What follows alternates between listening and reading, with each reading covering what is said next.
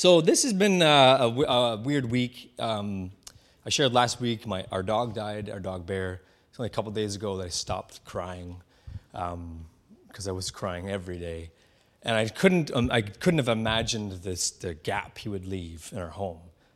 And all the stories we've been sharing as a family and with others that knew him, for context, he was a big 90-pound Bernese Mountain Dog. That Faith, my wife, claimed when we got him that because he's double-coated, he had double fur, he only shed twice a year. So spring and fall. Totally not true. That dog shed every day. We vacuumed every day. And so we're having all these fun stories about him, and we really miss him, like really, really terribly. Berners, I researched, we knew with life expectancy of a Bernese Mountain Dog is short. And one of the breeders said maximum 9 years. So I did some research, actually no, the mean age of a Berner is 8.4. Most Berners don't even live to be 9. Bear would have been 11 in February. So he's a remarkably exceptional dog. And we've had all these stories and they're sharing all these experiences and missing him deeply. And we realized that unlike the saying, you can't teach old dogs new tricks, Bear got smarter the older he got. And he was a dumb puppy, and he drove me crazy. But he got smarter and smarter and smarter. He learned new ways to communicate. He had deeper needs. He understood us more profoundly. Him and Faith in the last year of his life spent their mornings when it was weather it was nice outside on the porch. And if Faith didn't get her coffee and go to the porch, he would communicate with her it's time to go outside. And he would shake his tail and whatever. And it was a new thing that he did. And one of the new things he learned was getting into our garbage. And we'd rearranged our garbage, our new kitchen, just to keep him from getting into our garbage. We had a pull-out drawer that he wouldn't get into. We knew that he wouldn't be able to get into it. And for 2 years, he didn't.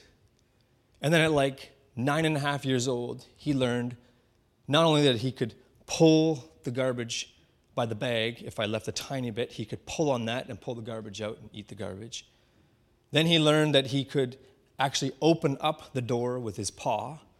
Then he learned that he could move the dishwasher that we had laid down in front of it.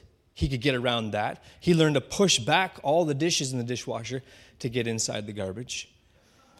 And it was well over a year and a half of me and him in this ongoing battle, trying to outwit each other, that I finally realized I just need to take the garbage out whenever I leave. And whether the bag is empty or full or whatever, I just have to take it out. And it frustrated me so much to come home to a chicken carcass on the ground and coffee grinds and diapers and whatever. Really frustrating. But in retrospect, I learned that this dog got smarter, I think, because we loved him. The more we loved him, the smarter he got. And I started to think, well, that's actually not a really surprise. The more we love our gardens, the better they grow, Mary, right? The more we love our children, the more possibility they have of their brains and their neurons and the security that they feel to explore and try new things, and the more opportunities that leads to and possibilities. It's really not a surprise. The more we loved our dog, the more he learned, the smarter he got. And it created new problems. So today, if we go to the story of Acts, we started this in December, to kind of look at the early church, to look at the movement of Jesus in community. We could see some things that, Jesus was on this earth. He did some amazing, wonderful things. This profound speaker and prophet and miracle worker that the disciples thought was going to be the king of Jerusalem. And to their surprise, he got executed, and they fled, and they ran away, and he died, and they thought it was over, except Jesus came out of the tomb 3 days later. And then he went around in his physical body, eating and talking and drinking and partying, and he showed up to hundreds of people. And then when he left, finally, he said, I'm going to leave for good, but I'm going to send you the counselor, my Spirit, the Holy Spirit, Spirit of God. He's going to come and he's going to help you. You just got to wait for it. So the disciples, that band of people, they went to the temple, they went to the upper room, they were waiting and praying, and then the pneuma Spirit of God filled them up. The Spirit of Jesus, God's Spirit, the third part of the Trinity, swoop, and they become rehumanized. They become new humans, new creations. It's like God breathing his Spirit into Adam and Eve. He's now rebreathed his breath, his pneuma, his ruah, into them. And they're new people. And they see the world in a new way. And the early fruits of that was a radical reorientation of their spirituality, of their faith, and how they lived. And those people who were now new humans, embodied like Christ following, Christ looking, started to do things differently. They started acting differently. They no longer saw prejudice the same way. They saw their culture in a different way. They saw their relationships to others in a different way. They started eating together every day. They started gathering as a kind of an extended spiritual family. They saw needs, and they joyfully, out of the overflow of the Spirit, gave. They sold their excess and gave to the people in need. And this was a very, very new way of living. It's a very different way to approach life. And people on the outside said, that's pretty cool. That's weird what you guys are doing, but I like it. And so more and more people joined this way of living. And the numbers grew. And this is the early church, kind of busting out of the seams. And they saw miracles and they saw amazing things. And, it said that Peter would walk through the town and just his shadow would heal people. And it was amazing, beautiful, culture transforming, and irritating to the people at the top. And somewhere in Acts, I think it was Acts 5, the high priest and the religious leaders, they called in these apostles and they beat them up and they've persecuted them and say, you need to stop doing what you're doing. Stop preaching about Jesus. He's dead. It's over. The movement's done. Let it alone. And they were about to be killed. The same anger that the high priest and the religious leaders and the establishment and the culture from that dark place that landed on Jesus, that scapegoating mechanism that had nowhere to go but to kill, was now turning on the apostles, Peter, John, Andrew, Thaddeus. And they were going to be executed. But someone stepped in. This person is an interesting person. He'll come up later.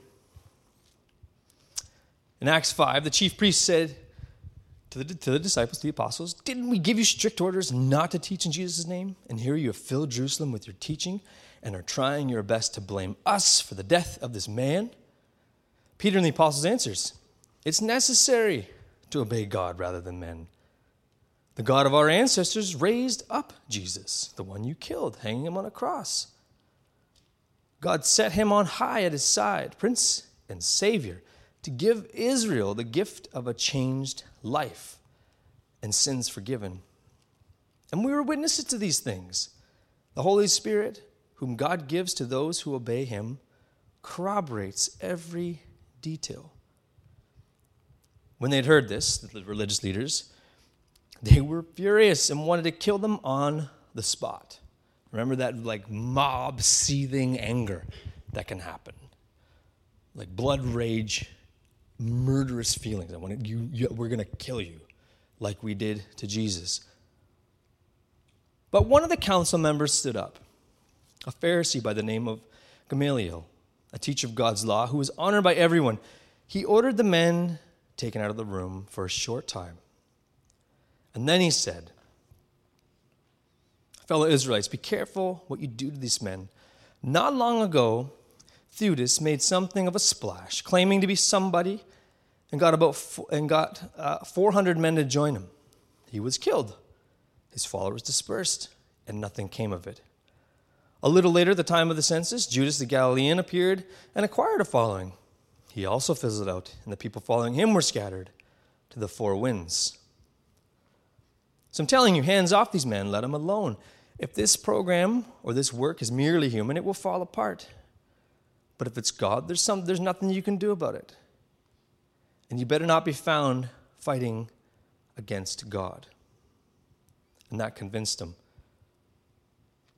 The disciples and apostles got a thorough whipping and warned not to speak of Jesus' name again, and they were sent off. Final whipping, final beating. Gamaliel was a Pharisee, a really, really highly regarded Pharisee. You may recognize his name because he had a pupil, a student, Paul. And so Paul was kind of younger at this time. Gamaliel was his teacher, his mentor. And Gamaliel was like very, very highly regarded, one of the highest ranking Pharisees that you could have. And he stands in this whole room. And he's not a Jesus follower. He doesn't love Jesus. He's not a disciple of Jesus. He's not a follower of the way. He's got nothing interested in Jesus necessarily. But he's like, look, this is not the first time we've had kind of revolution. This is not the first person to come in and say they're claiming to be the Messiah. In fact, there have been many. He didn't even list them all. There are other people in this time, in this era, who gathered a following, started insurrection, were killed or thrown out, and their movements faded away.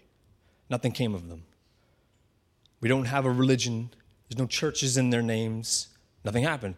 So Gamaliel is very pragmatic. He says, look, if there's nothing to Jesus, this is just going to fizzle out. Don't worry about it. Let it be. Because you don't want to be on the wrong side of this thing. And that was it. Gamaliel saved these guys' lives, the apostles' lives, and they kept on disobeying, preaching Jesus, doing healings, meeting together, and guess what? The church kept growing. Despite persecution, later sin, and even in conflict. And one of the most exciting things happened as a result. Administration, organization, and bureaucracy. Three of the most exciting things you could find in the Bible. They grew so big and so fast, they were confronted with a problem. They lacked administration, they lacked organization, and they really didn't have a solid bureaucracy. Kind of weird. But what had happened is that the church was growing at such a clip, at such a rate, and it started in Jerusalem, but it kind of was spilling out, as Jesus said. And the people being added to the numbers were no longer just Hebrew-speaking Jews. In early days, Paul wasn't around yet. There's no missionary journeys yet. They didn't have the theological mind to go to the Gentiles yet. All these apostles are Jews. They eat, breathe, sleep Judaism. And Jesus has changed their whole framework, but they're still Jews. And so in early days, the earliest converts are Jews. First Hebrew-speaking, but then Greek-speaking Jews from the diaspora, from the Jews that weren't located in Jerusalem. And they would come to Jerusalem, they'd come to the temple, they'd be part of this thing, and it created conflict. It created a problem. In Acts 6, just not long after this, the disciples were increasing in numbers, leaps and bounds, he tells us, and hard feelings developed among the Greek-speaking believers, or Hellenists, towards the Hebrew-speaking believers. Because their widows were being discriminated against in the daily food lines. I'm going to read that again. I think it's 2 sentences. And I want you to just sit with you Remember, these writers don't waste words. They are very smart, brilliant storytellers. We, today, are so easily skip over some of the most profound things because we read it too quickly. So I wanted you to I'm going to read it again really slowly, and as whatever pops in your mind that seems odd or strikes you, I just want you to take a mental note of it, okay?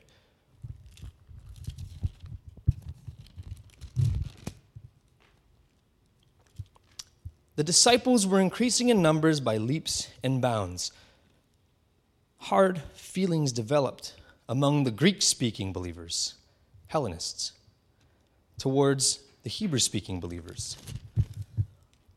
because their widows were being discriminated against in the daily food lines.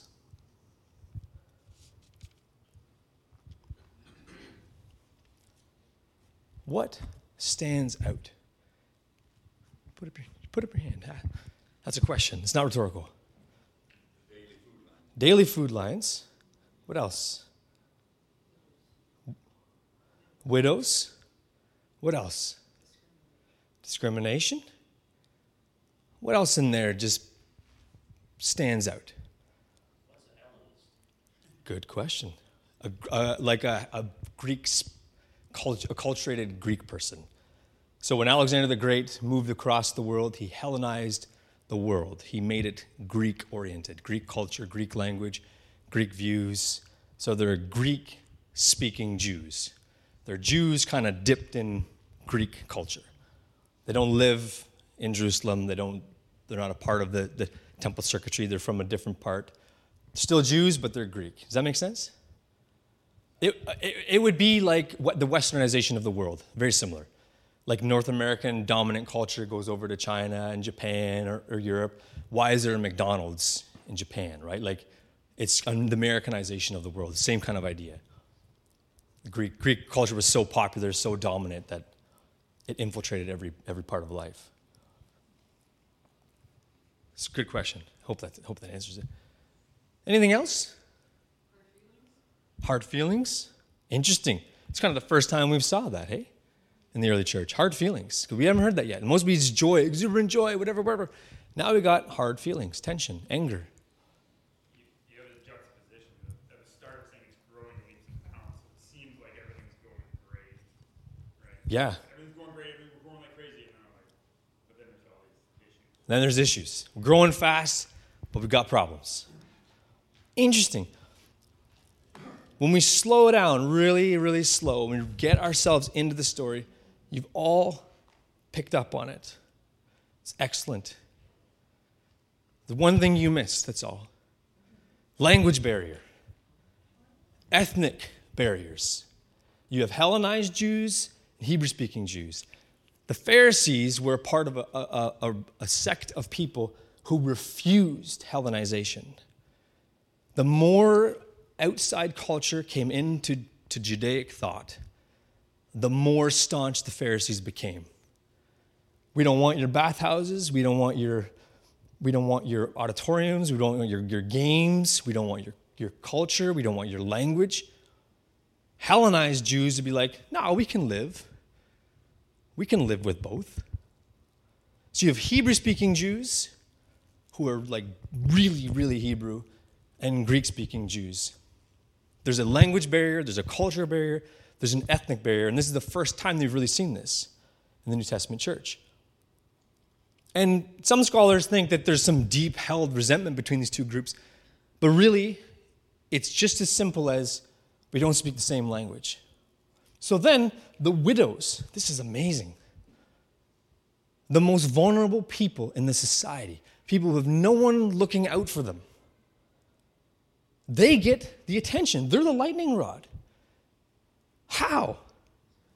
This is like a very, very new idea. People didn't take care of widows publicly in these kinds of communities. You may take care of your widow who's your mother, but you don't care about the widow down the street.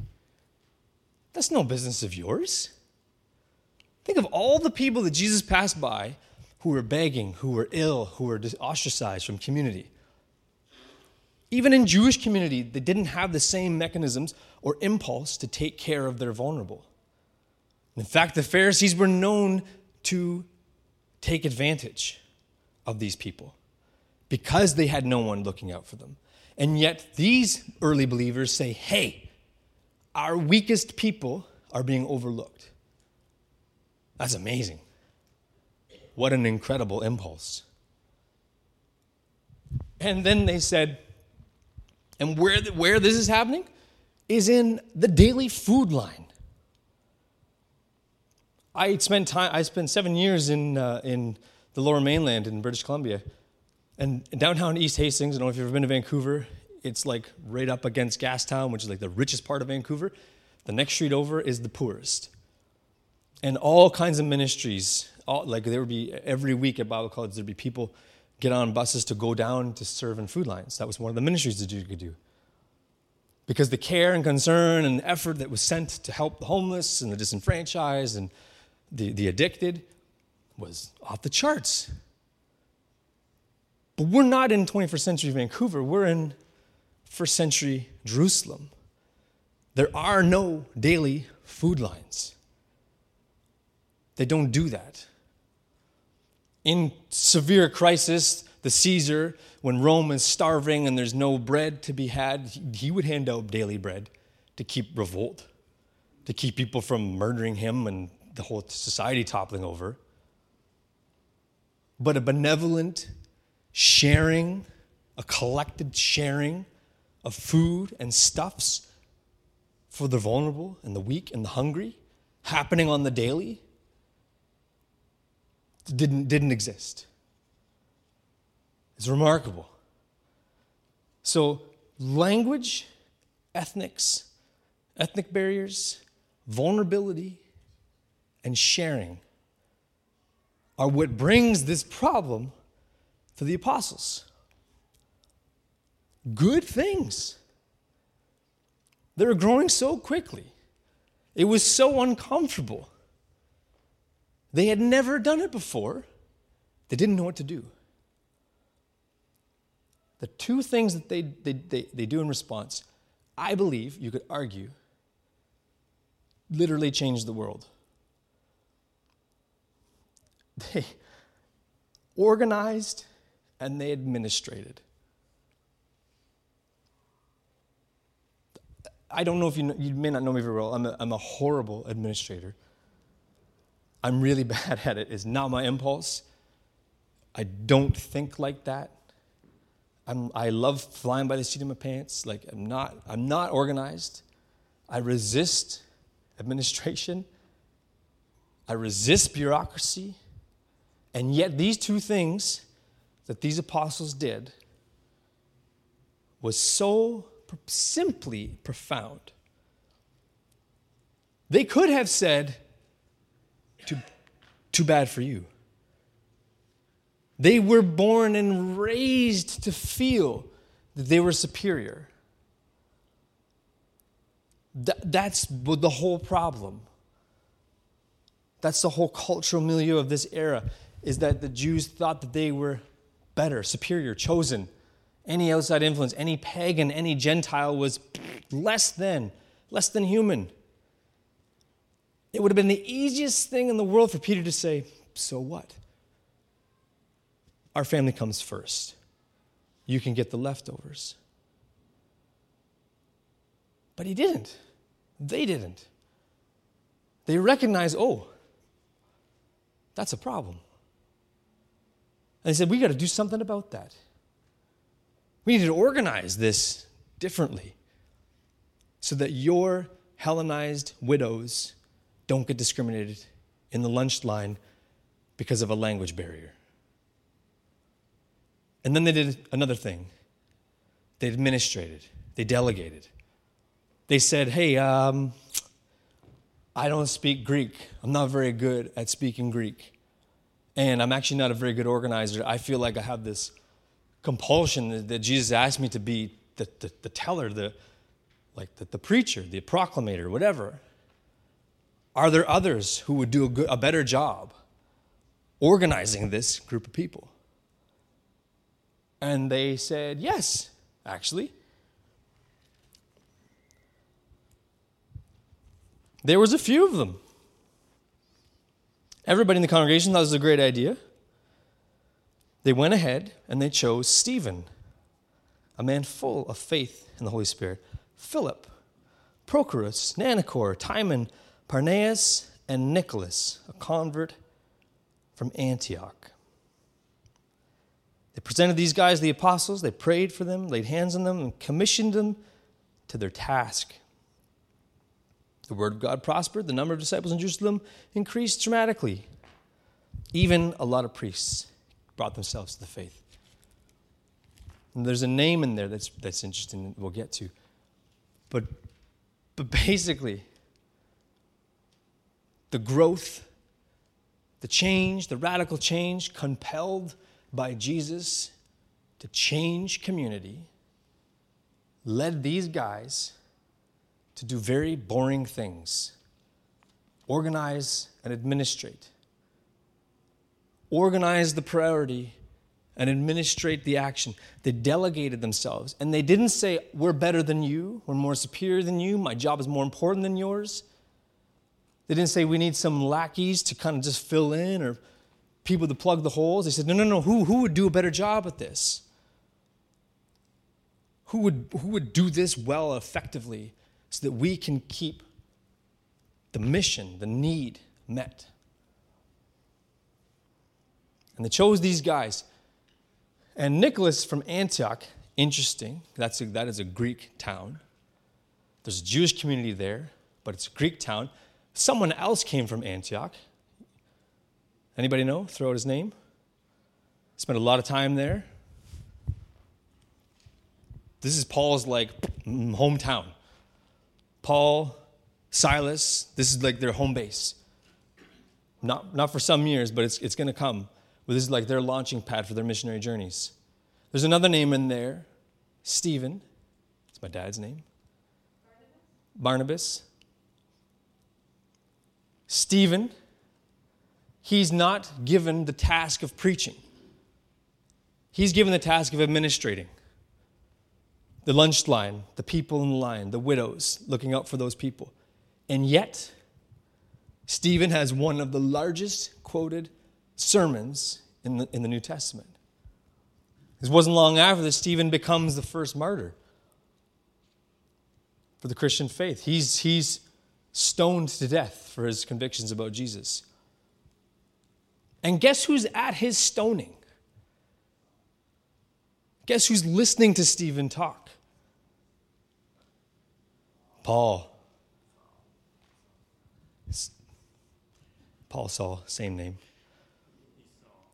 Paul. He's listening to Stephen. I dare say, this is conjecture, but I'm going to make it.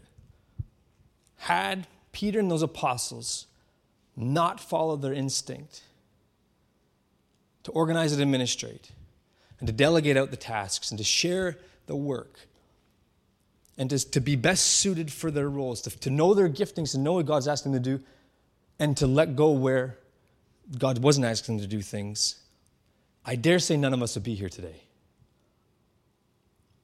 Because there'd be no Stephen, there'd be no sermon, there'd be no stoning, there wouldn't be Paul, there wouldn't be the same flowing of all these impulses that have now are baked into our Christian identity, which is serving the other. And so a church like us, like our little church, like the larger evangelical church, if we're coming into conflict, we're coming into uncomfortable territory, we feel like something's not right, I don't feel good, I'm not sure I like the people we're trying to reach, I'm not sure I like the people that are coming into the lunch line, I'm not sure I'm comfortable with what I see happening. Sometimes the conflict is actually the organic result of the movement of Jesus. And every congregation has the opportunity to take pause and look at the deeper need, at what is Jesus actually doing, and we get to respond to it. Sometimes it's as boring as organizing differently, administratingly differently, knowing ourselves, knowing what place we have. And so my simple question is, what is Jesus asking you to do in this context, in this community? And maybe more importantly, why? Why is Jesus asking you to do that thing? My job is not any more important than yours. Maybe Jen's job is more important than all of us, but my job is not any more important. Your role, your contributions, your investment makes it all happen. What is Jesus asking you to do, and why? Let's pray. Jesus, we thank you that your movement of the Spirit spurned and spawned a new humanity. We thank you that it shook things so deeply, and it made things so uncomfortable that actually conflict was a result of it. Necessary conflict. Because the way things were working were not working. How people were living and believing and treating each other was not a reflection of you. And I thank you that work that your Spirit does is ongoing. It hasn't stopped. You're still shaking the foundations. You're still stirring us up. And I ask that you would help us, you'd give us courage to respond, to see the need, to see where love is in action, where love is making change, and help us to respond. Help us to know what you're asking us to do, and more importantly, help us to really get in tune with why. Jesus, I know that you'll walk alongside each of us as much as we let you, and so may we be strong and courageous. In your name, amen.